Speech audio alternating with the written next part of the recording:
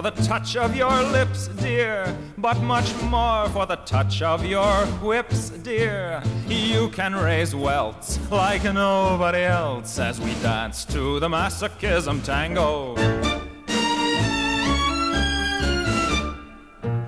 Tonight on the show, Hillary and Erin are empowering themselves with cock.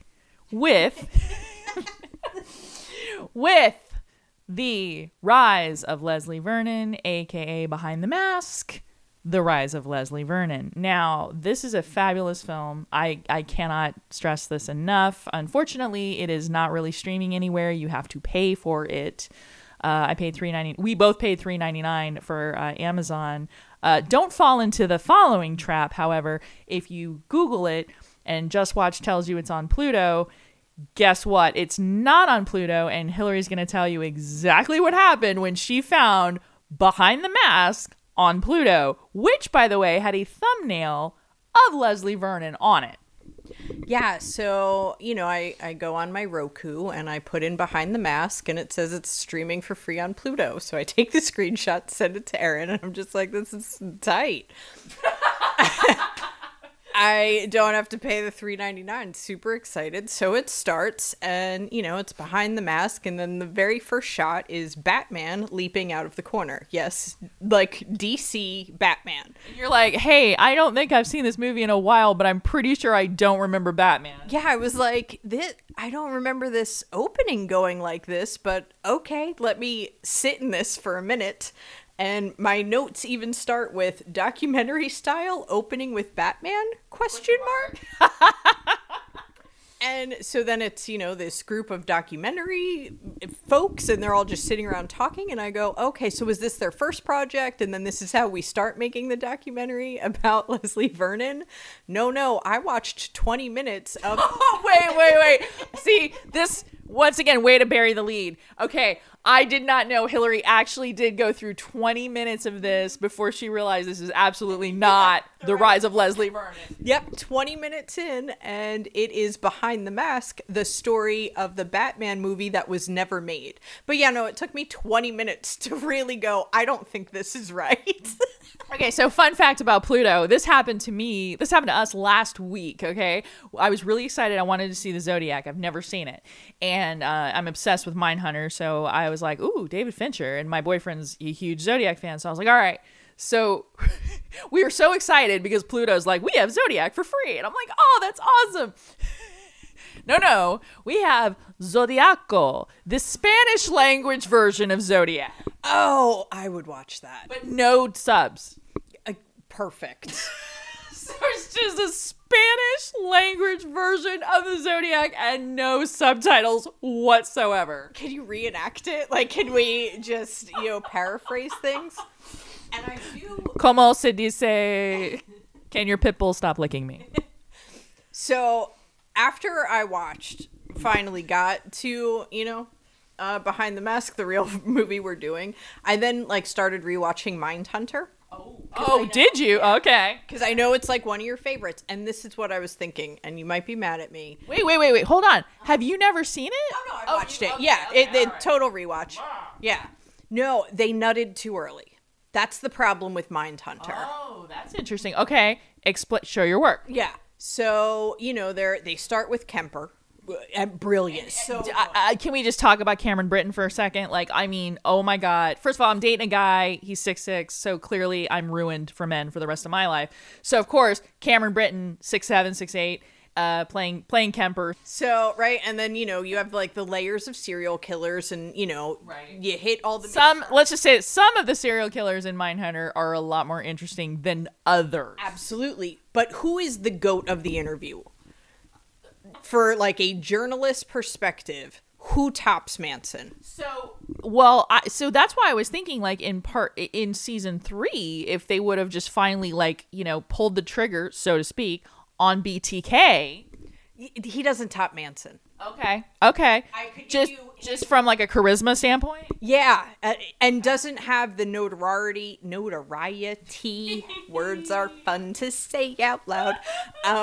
Yeah, it's okay. Manson is the nut, and they nutted too early.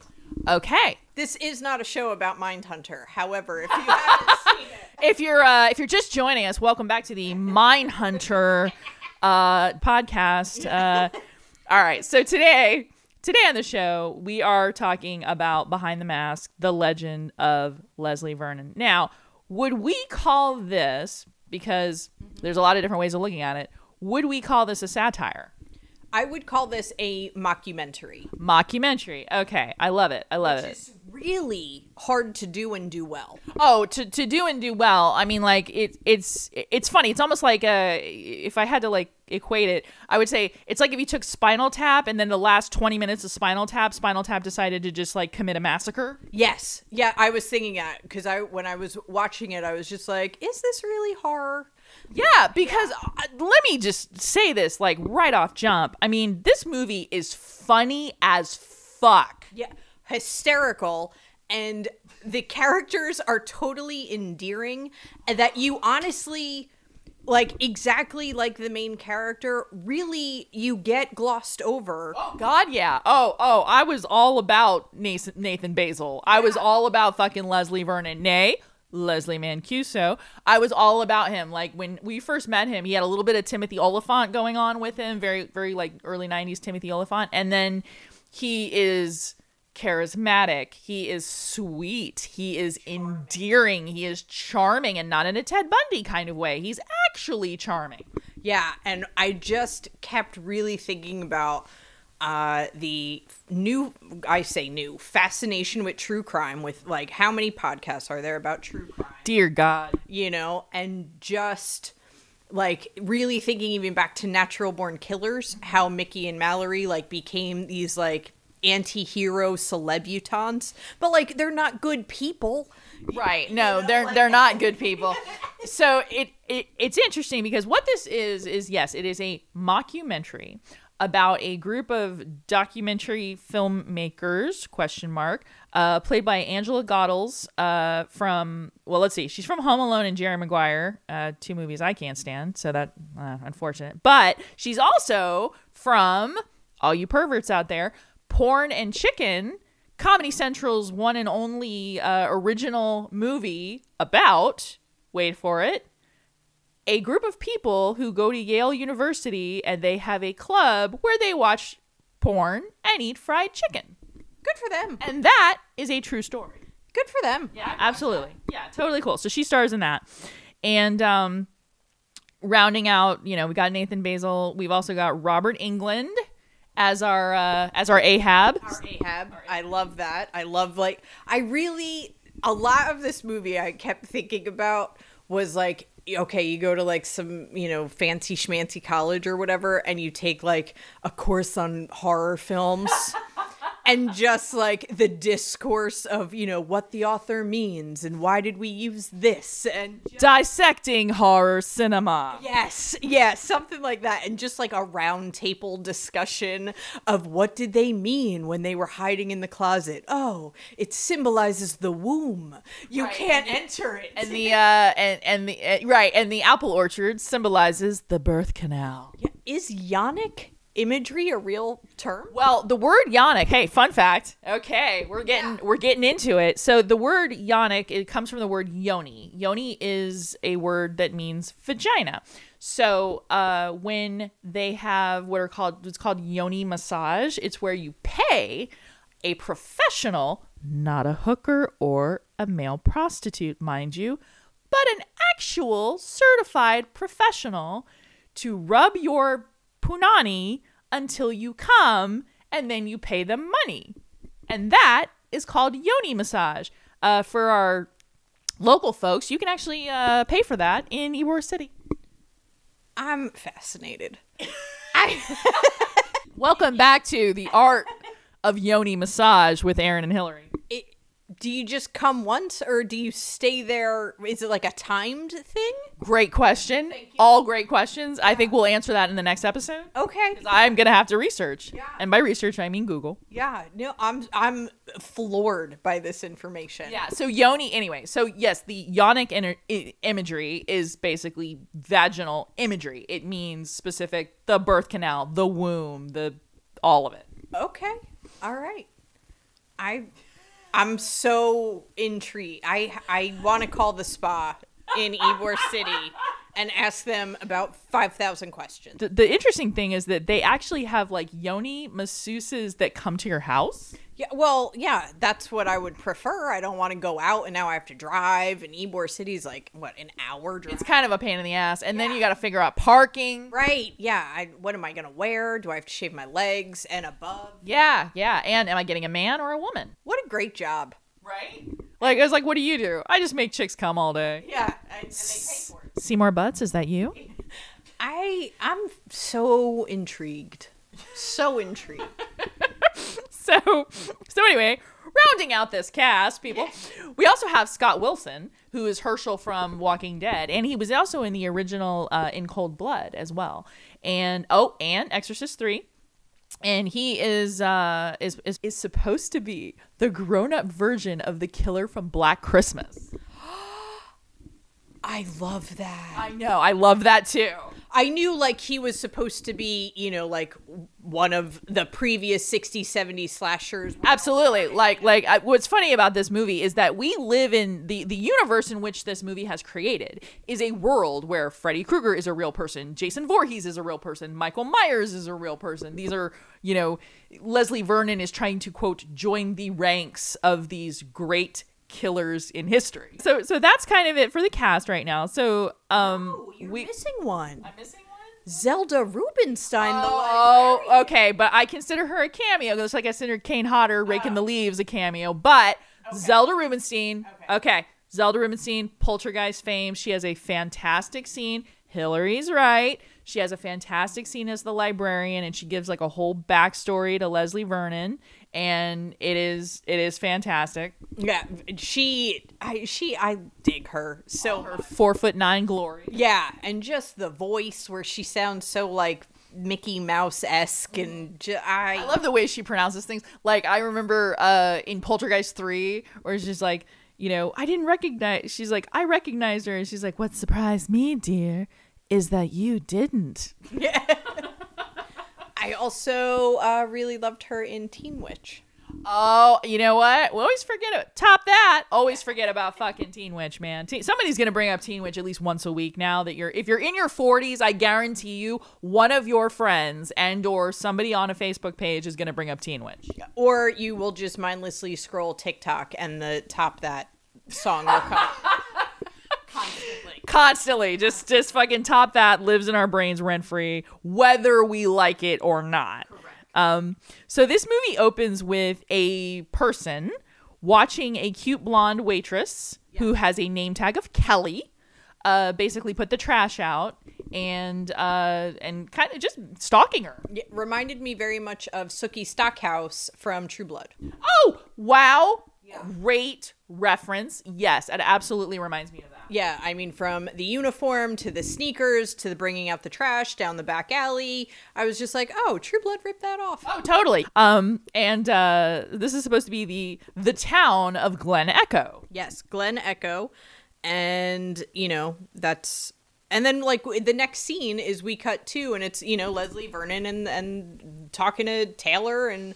Right. Taylor Gentry, played by Angela Goethals, and she is she's basically like a sort of like a low rent Barbara Walters. Diane Sawyer.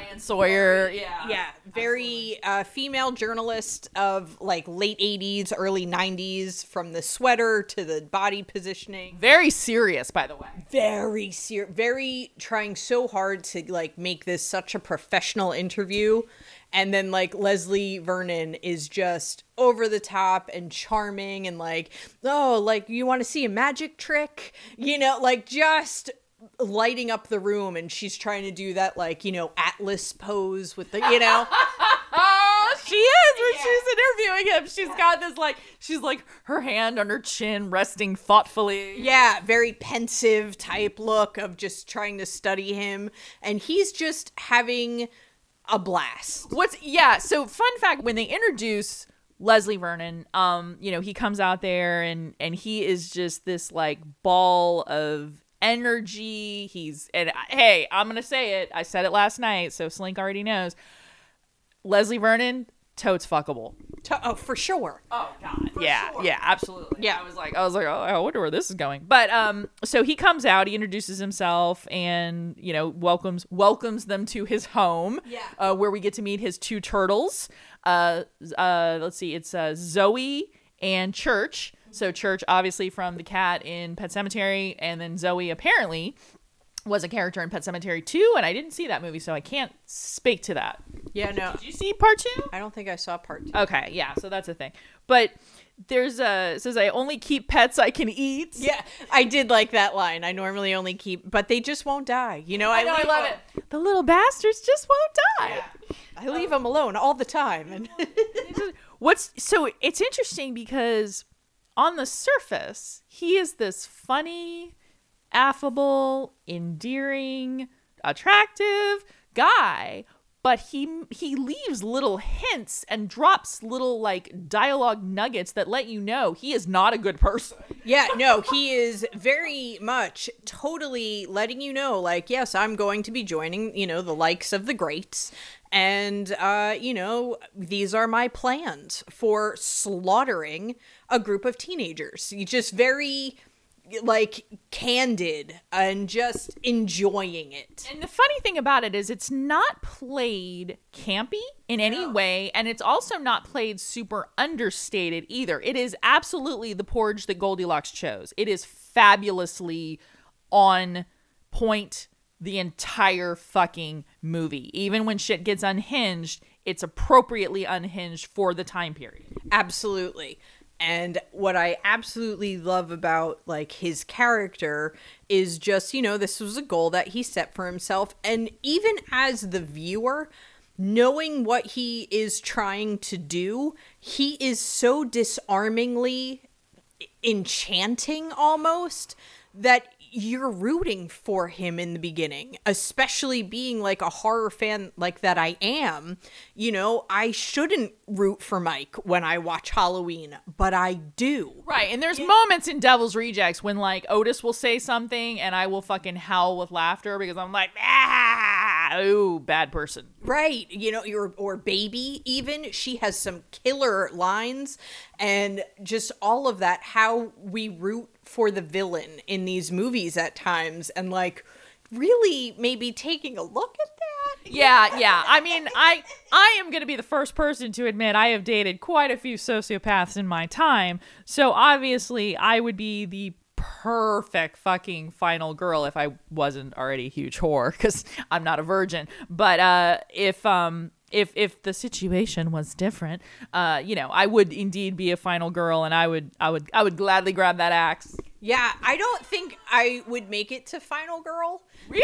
Yeah, no. You're way more tough than me. Like, you would actually fight back. I think I would just be like, I think I would just acquiesce. Yeah, I don't think I care enough.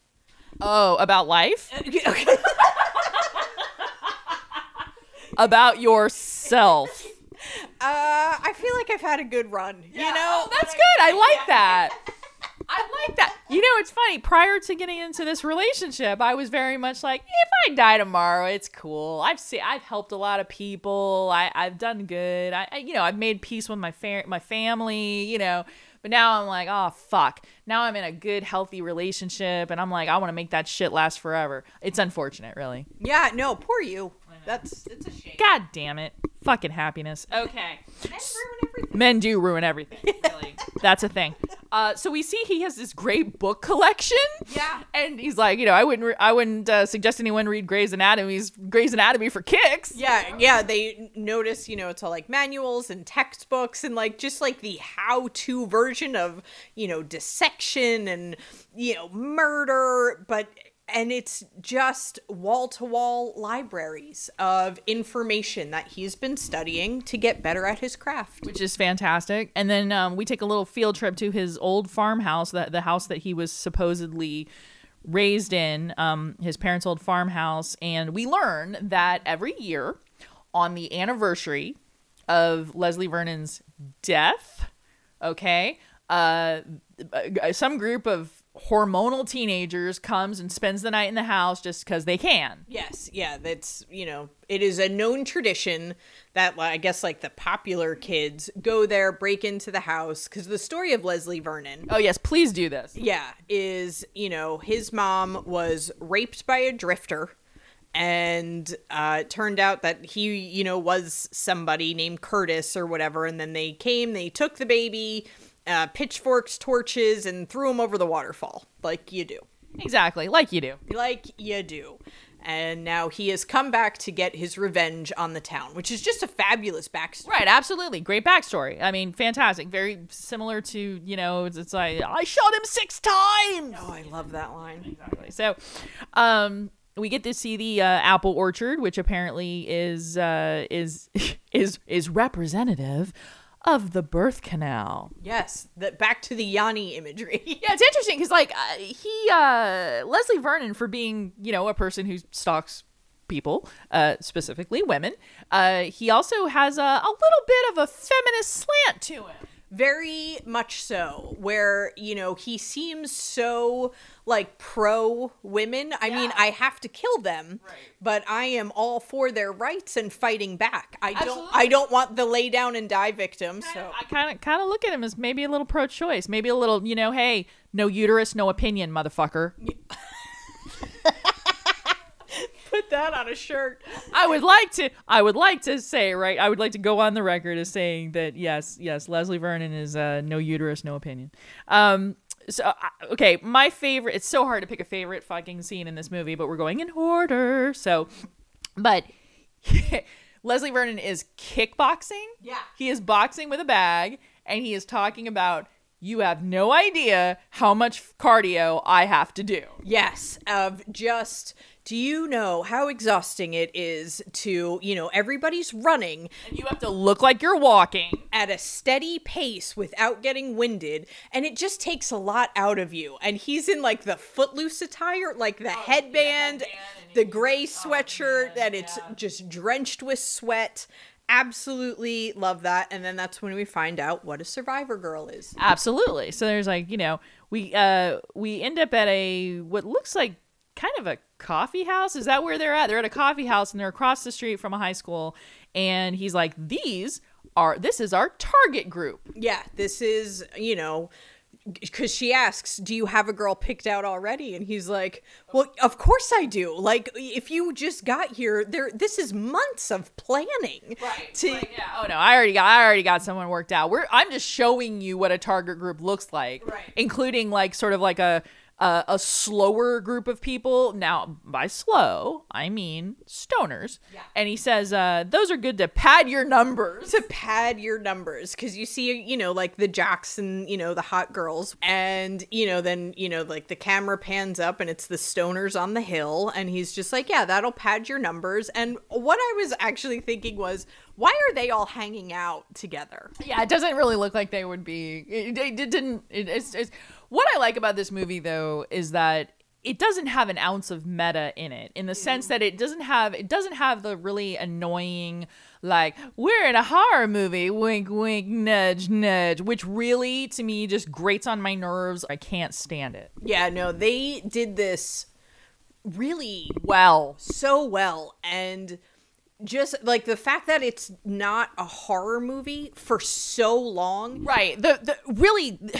oh my God. Okay. Yeah. Cause this movie is what, like 90 minutes, maybe, sure, something like that. Yeah. So the first half of this film is a very engaging, funny, thoughtful, interesting, fabulous dialogue. Like, it really gets you in there, and it gets you in a very specific, like, headspace. Yeah, you almost feel lulled into a comfort. Oh my God, yes. With how endearing he is, with as he's talking about what he's going to do to these children.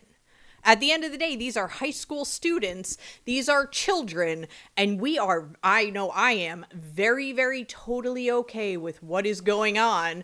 And it was really, like, once I got to the end, I was like, that's actually not good. Yeah, I know. It's like, stalking is fun. Yeah, well.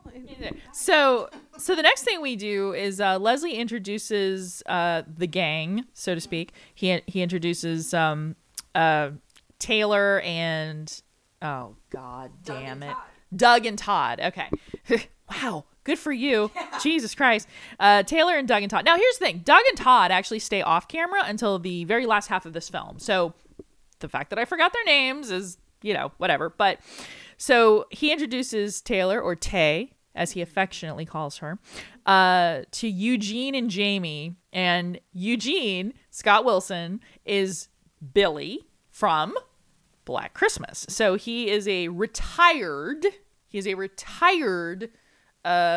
mass murder serial killer. And Jamie is his incredibly fucking hot redhead wife. Yes. And so full of life and just... Oh, she's the best. I wish she was in every fucking movie. I swear to God. This character is fantastic because once you find out that Jamie is a final girl who stayed... Yeah, and, got her man... Just, what? Yeah, so, and then it's just this such play on, it's just, an awkward boy who doesn't know how to talk to girls, and this is his way of getting her attention and, finally winning her over. Very Luke and Laura. Yeah. Oh, right. Okay. Can we just fucking talk about Luke and Laura for a second? Wow, this episode is just it's totes everywhere. But that's okay. That's okay because everyone tunes into the show for this very reason. It is called Manic Movie Monday for a reason. You wouldn't know that the both of us aren't mentally ill. Only one of us is mentally ill. But so Luke and Laura, for the uninitiated and people who didn't watch soap operas back in the day, were characters on a show called General Hospital. And on General Hospital, Luke took Laura out on a date and ended up raping her. Yes, I said that correctly. Ended up raping her on the floor of a roller derby. And apparently, after said rape, Laura fell in love with him and they had the wedding of the century and went on to become the well-known greatest couple in all of soap opera history. Everyone who is of a certain age knows about Luke and Laura's big wedding. This was like a Prince Charles, Lady Di kind of situation, So, that's a thing that happened on television, is that a rape turned into a relationship. So... But I like to think, I would like to think that Eugene and Jamie just, maybe it wasn't as bad. Okay. Yeah, he murdered all of her friends. I mean, sometimes there's collateral damage in a relationship. Okay. Yeah. Uh-huh. I'm sorry. I'm justifying bad decisions. Yeah. They are so charming though. I get why we're there. Yeah, no, we are totally there. And when he goes in to see Eugene, when Leslie goes to see Eugene has actually been buried in a sensory deprivation chamber for a few days. 3 days. Yeah, because he's like, is it Tuesday? He's like, it's Thursday. Yeah. And just her attitude of just I keep forgetting to go and get him, just oh, you might want to go and get him. I totally forgot. Yeah. And just how even in this, relationship, we still need time away from our men sometimes. Sometimes we do. You know what? Everybody needs a little bit of time away. Yeah. Thank you, Chicago. Yeah. And just, just trying to clean the house and you're just, putting your muddy boots all over the floor. Yeah, right? Hey, you know what? Just take shit outside. Okay. So the reason he does the sensory deprivation chamber is so he can kind of keep in good practice to looking like he's dead. Yes. For the shot of, when the final girl is to walk away because we believe he is dead and you maintain still and looking like you're not breathing. So this way you can get up and really get your final scene in. Fantastic. So we go back to the kitchen where everyone's kind of sitting and hanging out and talking. And this is absolutely my favorite. Well, okay. Second favorite line in the movie is where they're talking and Eugene goes to Leslie. He's like, how's that thing going you're working on? And he's like, yeah, and he kind of starts to explain. And Jamie, without missing a beat, goes, "It sounds like Kelly's really coming around for you." Yeah. And one of my favorite lines in this is just, talking about being in the business of fear. Right. I just think that is so simple and eloquently put, of just, no, we're in the business of fear. That's our job. That's our job. It's fear. Yes. Yeah. Yes. Oh, by the way, for the uninitiated, and if you have just joined us, Eugene is supposed to be a version of Billy from Black Christmas. So that's a thing. And what's really funny is there's a part where he's talking about the greats, right? And he's like, Jay and Fred and Mike. Yeah, first name basis of just, being able to come back, and build like a franchise, and how it was back in the day. And, you were like a one and done, one hit wonder kind of thing. Like some people came down and they just made a mess and left. Yeah, just... you go into a sorority house and you just start murdering everyone, and it's just a mess. Yeah, and I was like, Actually, it was funny when he said that. I immediately thought of Ted Bundy. I thought Ted Bundy. I thought Ed Comfort, which is really what made me then go back and watch Mindhunter at the end of this. Wow. Yeah, for, the co-ed killer. Yeah. And then I started thinking Sorority House Massacre. Oh, yeah. What a terrible fucking movie that is. Yeah. Oh, my God. Okay. I'm going to save y'all the trouble, by the way, because now, granted, on the show, we are kind of the Ted Lasso of B movies. We have a tendency to, give a lot of credit. Sorority House Massacre is one of the most boring fucking movies that has ever existed. It has the most beautiful cover art. It has a beautiful woman, kind of silhouetted in a windowsill, and it's very 80s. It's like, yeah, but bro, getting through that movie is harder than an SAT prep course. I do like the pizza on the body. Oh, that's Slumber Party Massacre. Oh, son of a bitch. Yeah, see, Slumber Party Massacre is a good movie. Yeah, shit. Right? Yeah. Where the pizza and she starts eating it, and they're like, what the hell? And she's like, I'm hungry. Yep. Yeah. So, fuck. Yeah, no, I switched up my slaughter. And that's totally fine. That's completely understandable. But like I said, Slumber Party Massacre, you're here. Great movie. Sorority House Massacre, terrible fucking movie. And don't even get me started on Sorority House Massacre 2, which, by the way, has zero to do with the first movie. Anyway, moving on. So, they end up in a library. Yeah, no. And I do because now we're starting to terrorize Kelly. So Kelly, exactly. Okay, so we're terrorizing Kelly, and how is he going to terrorize Kelly? And the newspaper article. Yeah, he does have the newspaper article, but really what I found myself thinking about was, when do you have to intervene? You mean as the documentary crew? Correct. Ooh, good question. And it made me think of the TV show Intervention.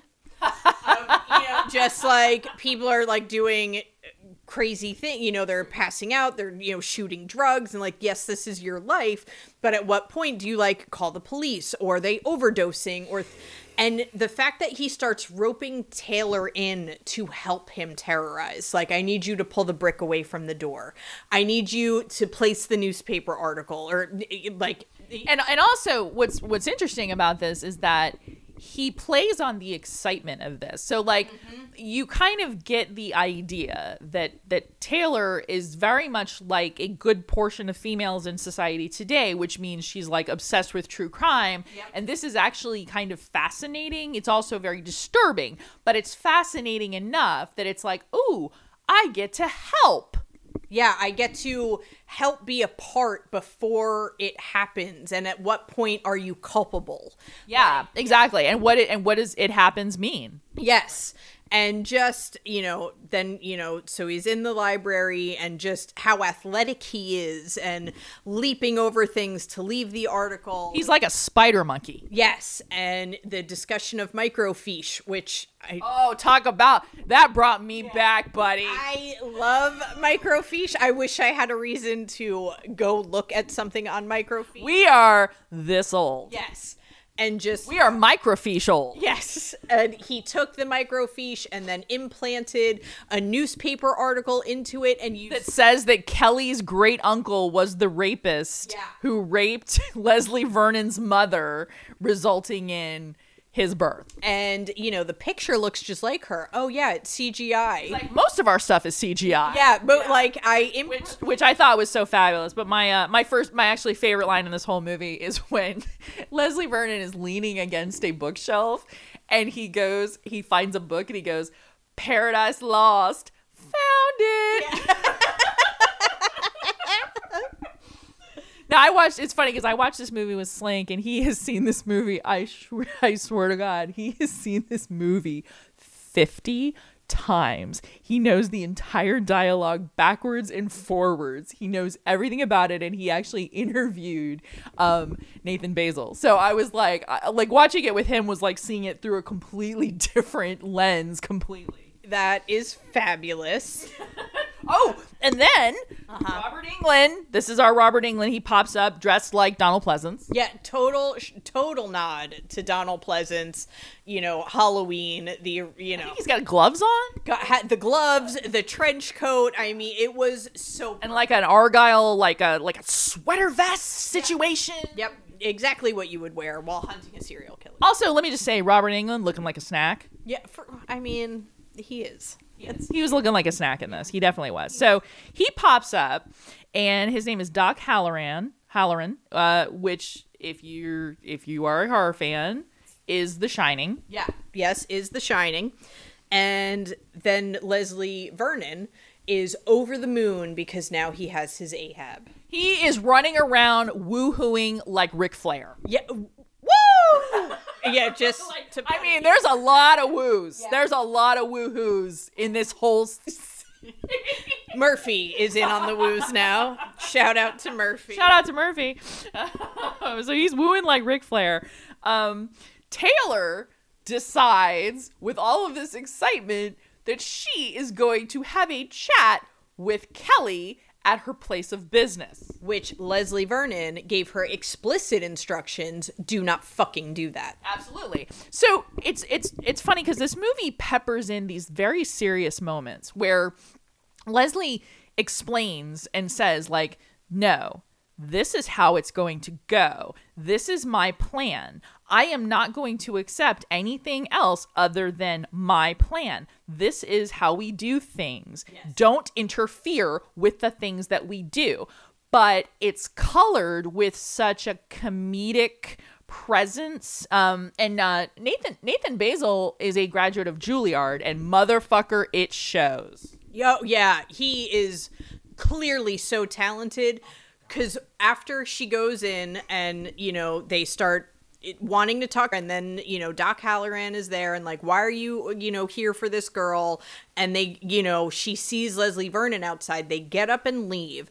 His switch up to like controlling possessive boyfriend of the grab of the arm. And then the grab of the neck. Yeah, pushing her against, like their mini caravan thing that they have of just, I fucking told you not to do this. And it just like the seriousness and how he went from the charming fucking guy to all of a sudden abusive was any girl who has been in that situation and dated that guy, like, I know I got chills. Oh, dude, I absolutely got chills because, I mean, like, people, especially if you've got a woman who has been in an abusive relationship before, people will say things like, but you're too smart. How could you have fallen for it? What do you mean? You let a guy hit you, etc. And the thing is, right, why did you just leave? Well, if all abusive relationships started with you laying on the floor bleeding while a man lays a dozen roses at your feet,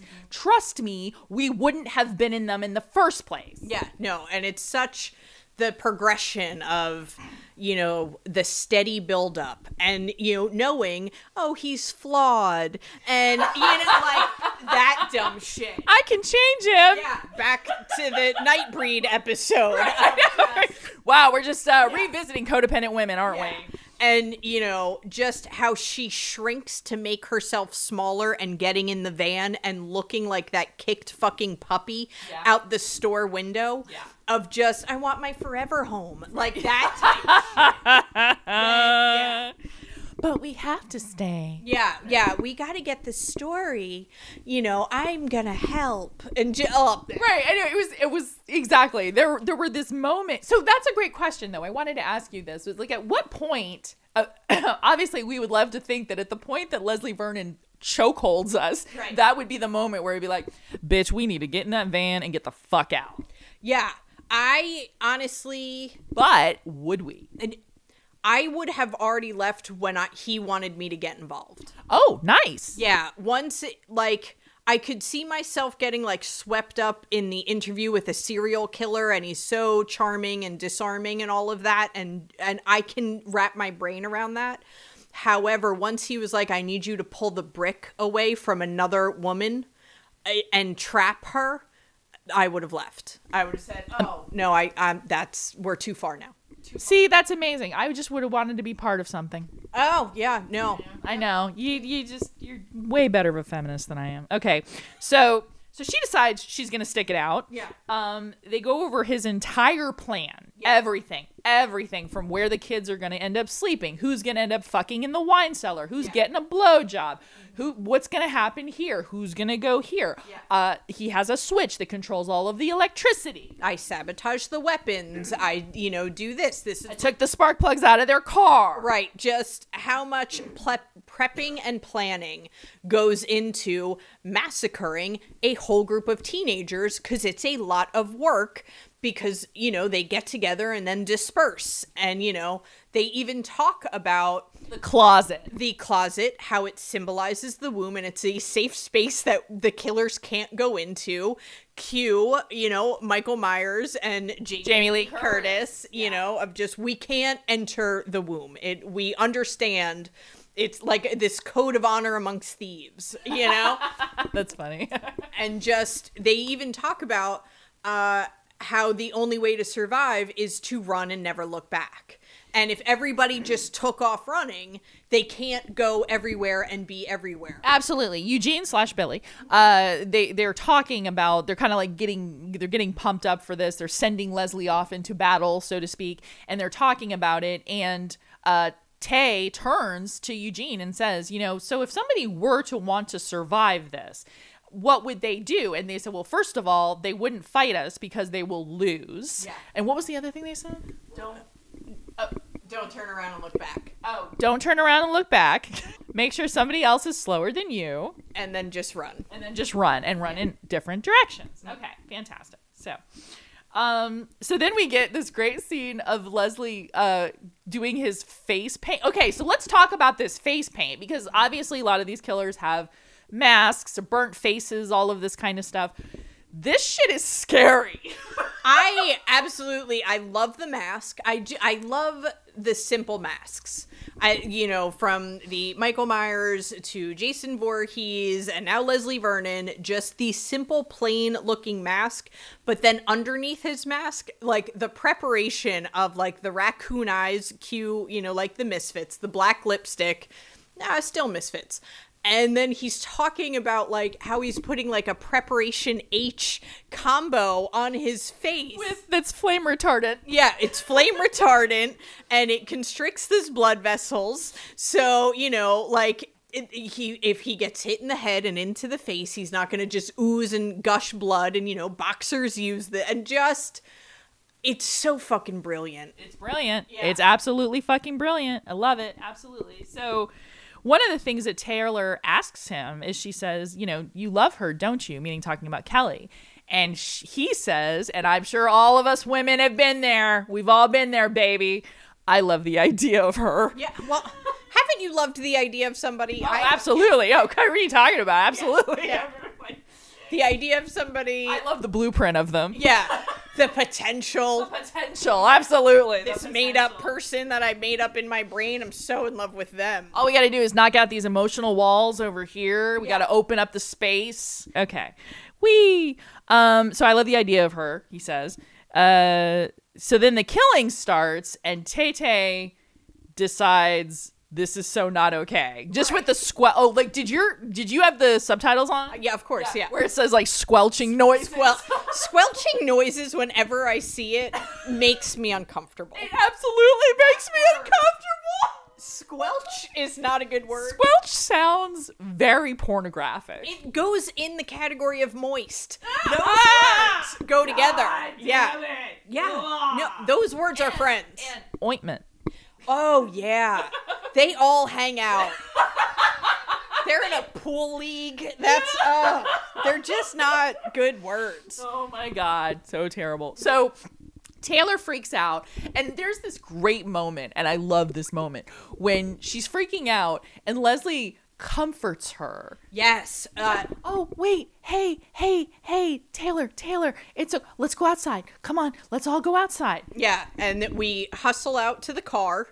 And it looks like, we're going to leave this group of teenagers to die. Right. And he's just like, okay, so here's the deal. I've come here to do this. Yeah. I'm going to do this. I'm behind schedule. Right. You guys are fucking up my shit right now. Okay, so I'm going to go this way, and you're going to go that way, and we are saying our goodbyes right now. Right. And it's like, high five and, like this longing look at Taylor of just, and they are technically free to go. And then Taylor is, no, this isn't right now. Yeah, okay, here's the thing with Taylor. Okay, this is where Taylor and I part ways, if you will. She decides that, she's like, this is his movie and I'm editing it. So she's like, we're gonna stay and we're gonna save these kids. And I'd be like, fuck those kids. Yeah, I'm going home.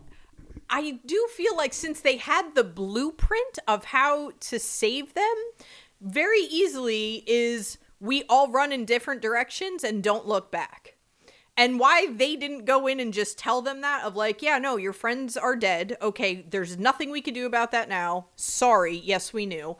What we all need to do now is run like hands on a fucking timepiece and beat it.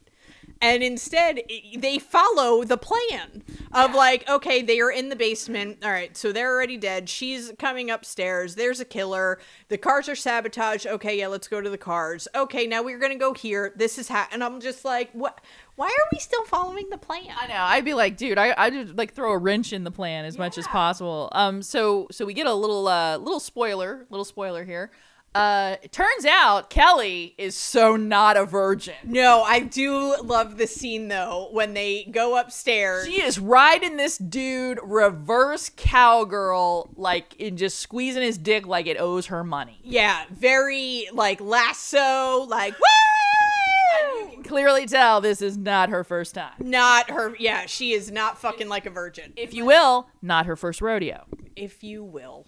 I will not. Yeah, no. Are you not a fan of reverse cowgirl? Whatever. It sounds like work. Yeah, it's a whole lot of. I feel like I should get paid when I go to work.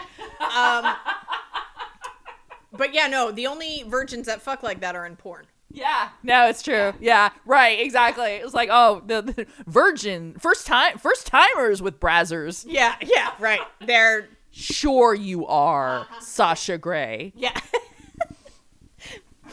I've never done anything like this before. You're not my ordinary tennis instructor. Yeah. That's very 70s, but you guys get the idea. So she's not a virgin. So as they're hiding, everyone's kind of hiding. They've gotten these teenagers together. They're telling them the story. They're telling them that they've been, basically that they've been helping this dude stalk this girl. Right, and they're just like, "How long have you been watching us?" And they're just like, "It doesn't matter." Right. It doesn't matter. Yeah. This is when Taylor realizes that this has been a plan the whole time because Taylor is actually the final girl because... Yeah, Taylor is the virgin and Leslie Vernon, in true psychopath, sociopathic form, is able to read a fucking audience and knows that Kelly is not going to be the girl to stand up. When she finds out she's supposed to be the final girl, she faints. Like nothing about Yeah, her. She totally passes out on a couch. Yeah. So it's, and that's the big, plot twist switcheroo is that Taylor's the final girl and she's the one who's going to have to fight Leslie Vernon / Mancuso. So, so here's yet another spoiler. What it turns out is that there is no Leslie Vernon. Leslie Vernon doesn't exist. The legend doesn't exist. This is a legend that's been built on for years and years, like hearsay, things like that. And in actuality, Leslie is just a psychopath named Leslie Mancuso from the great state of Nevada.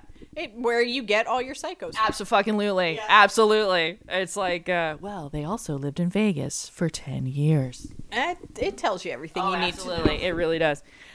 So she decides she's going to fight. And is it Doug that gets killed? Todd is first. Todd, chubby guy. Chubby Todd, the cameraman. Yeah. And then we're in the barn, and he grabs Doug's head, bashes it against a barn stall. And he just goes down like a sack of potatoes. Yeah, just, Doug is now out, and Ahab, Robert Englund, shows up. Yeah, wait, in case you're wondering, is Robert Englund coming back? Yes, indeed. He comes back guns a-blazing. Yeah, guns blazing, and Taylor runs to the tool shed where she knows all the front weapons have been sabotaged and goes and grabs an axe in the back of the tool shed, thinking this one's going to be fine. Why she believes that, I don't know. And she runs into our Yoni apple orchard looking for Mancuso.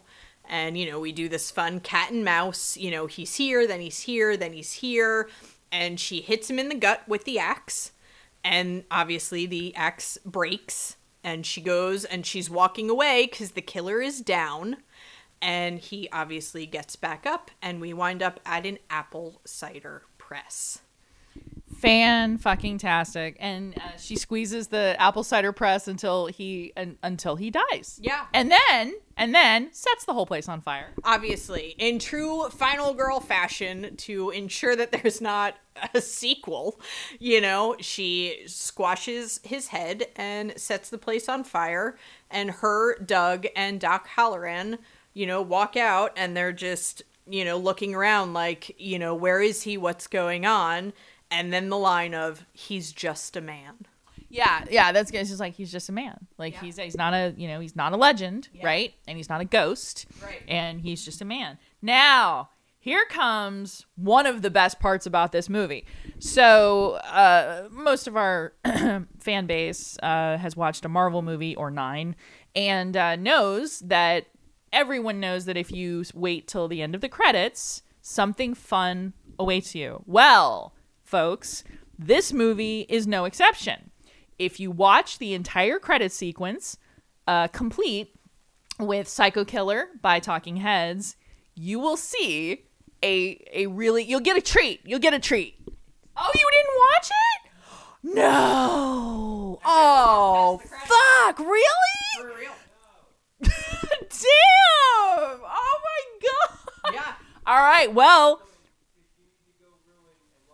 Hillary's going to watch that later, and we encourage you to definitely sit through the whole credits because it's fabulous. So I almost said behind the music. Behind the Mask, The Rise of Leslie Vernon was written and directed by Scott Glosserman. Here's the thing that it just blows me the fuck away, okay? This is a 2006 release date. It box office grossed $69,136. Oh, that's a shame. I know. It really is a shame. Although I get it because people didn't know what to do with this. Documentaries weren't like huge yet. I mean, certain people, I've always loved documentaries, but like a documentary style, horror film that isn't a horror film till really like the last even 30% of the movie. I can see this not doing well in theaters. Yeah, which is so sad because this movie is fucking brilliant. I would abso-fucking-lutely put this in my top 20, and I've only seen it twice. Yo, see, and I've seen it so many more times than that and never stayed past the credits, and it's really driving me nuts that I don't know what is there. So anyway, it was filmed largely in Portland, Oregon, and it shows gorgeous scenery. Troutdale, St. Helens, Estesada. The establishing shots of Glen Echo were filmed on Main Street in downtown Troutdale. That just sounds like a small town. Due to the limited budget and location restrictions, some of the script was rewritten during filming to accommodate the filming locations. During filming, several locations needed for certain scenes had yet to be scouted and were discovered in the middle of shooting. So, actor Scott Wilson became involved after a suggestion from friend Robert Englund, who was already cast in the film. That's pretty sweet. And director Scott Glosserman recruited a group of young local filmmakers in Portland to work as additional editors on the film after seeing it being impressed by an independent film they had done called The Black Shoe Drifter. So there's so much fabulousness to be had in this film. I'm just going to say it. It's 90 minutes. It uses all of its 90 minutes. There are no lulls in this movie. There's no moment in this movie where I'm just thinking like, I need to get up and get more popcorn or I should pee. You know, it's actually just like it captivates you. It pulls you in. You love the characters. You love to hate the characters. And then it gets you to the end and it's like, whoa, oh my God, you know. So that's a thing.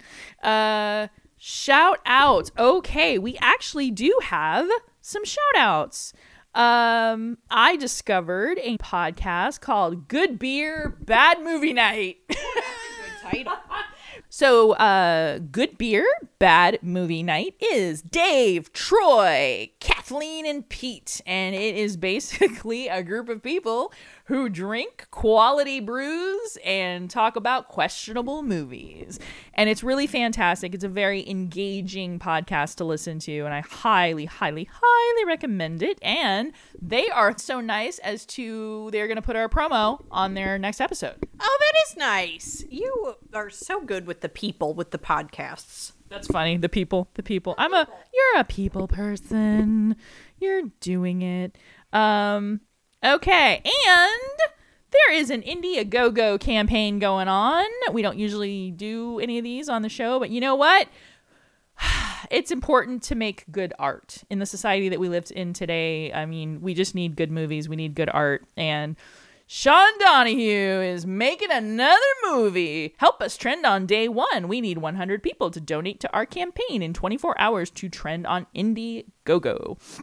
We want to reach the biggest possible audience with this campaign, so every donation helps. Thank you. And the movie is called Blood, Guts, and Sunshine Part 2. So yeah, if you got it to give, maybe forgo the Starbucks for this week and throw some money their way so they can make a movie. Okay, next week we are getting in on, we're going Jersey. We're going full Jersey. Full Jersey, full trauma. Full Jersey, full trauma with Class of Newcomb High. All right, thanks for listening, and as always, stay manic.